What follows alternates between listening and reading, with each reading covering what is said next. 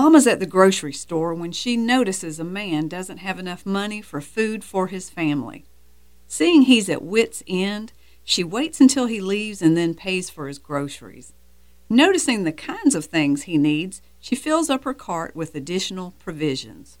She understands what it's like to be broke and broke down.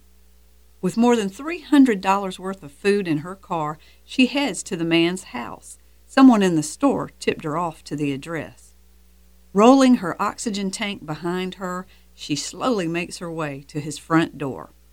After several knocks, the man finally cracks open the door just enough to see the tiny woman on his stoop. "What do you want? Whatever it is, I can't afford it. Been out of work for over a year. Go away." "Sir, I don't want a thing other than to tell you that I have a car full of groceries for you." "Yeah, right, lady. This must be some kind of scam."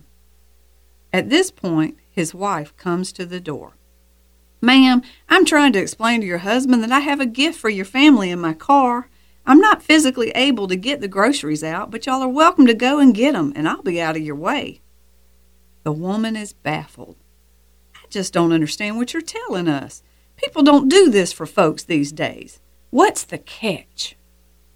Mama has the perfect answer. "There's no catch, honey. Let's just say God sent me." But Mama, being prone to doing things big, really big, didn't stop there. She returned to the grocery store, talked with the manager, and procured a job for the man. She went back to his house to relay the good news. This time she was warmly greeted by the gentleman, his wife, and their 3 kids. They met her at the car to spare her the walk. "Darling, I just want you to know that they have a job waiting for you at the grocery store now. You better be there at 7 a.m., okay? Look, I gotta run. I can't miss the beginning of Dancing with the Stars. I gotta keep voting for my guy, Jerry Rice. Okay now, bye-bye." And with that, she was gone. I asked Mama why she said that God sent her. This from a woman who had no use for religion and didn't mind telling you so. Working hands meant way more to her than praying mouths. "Well, Red, I don't know why I said that.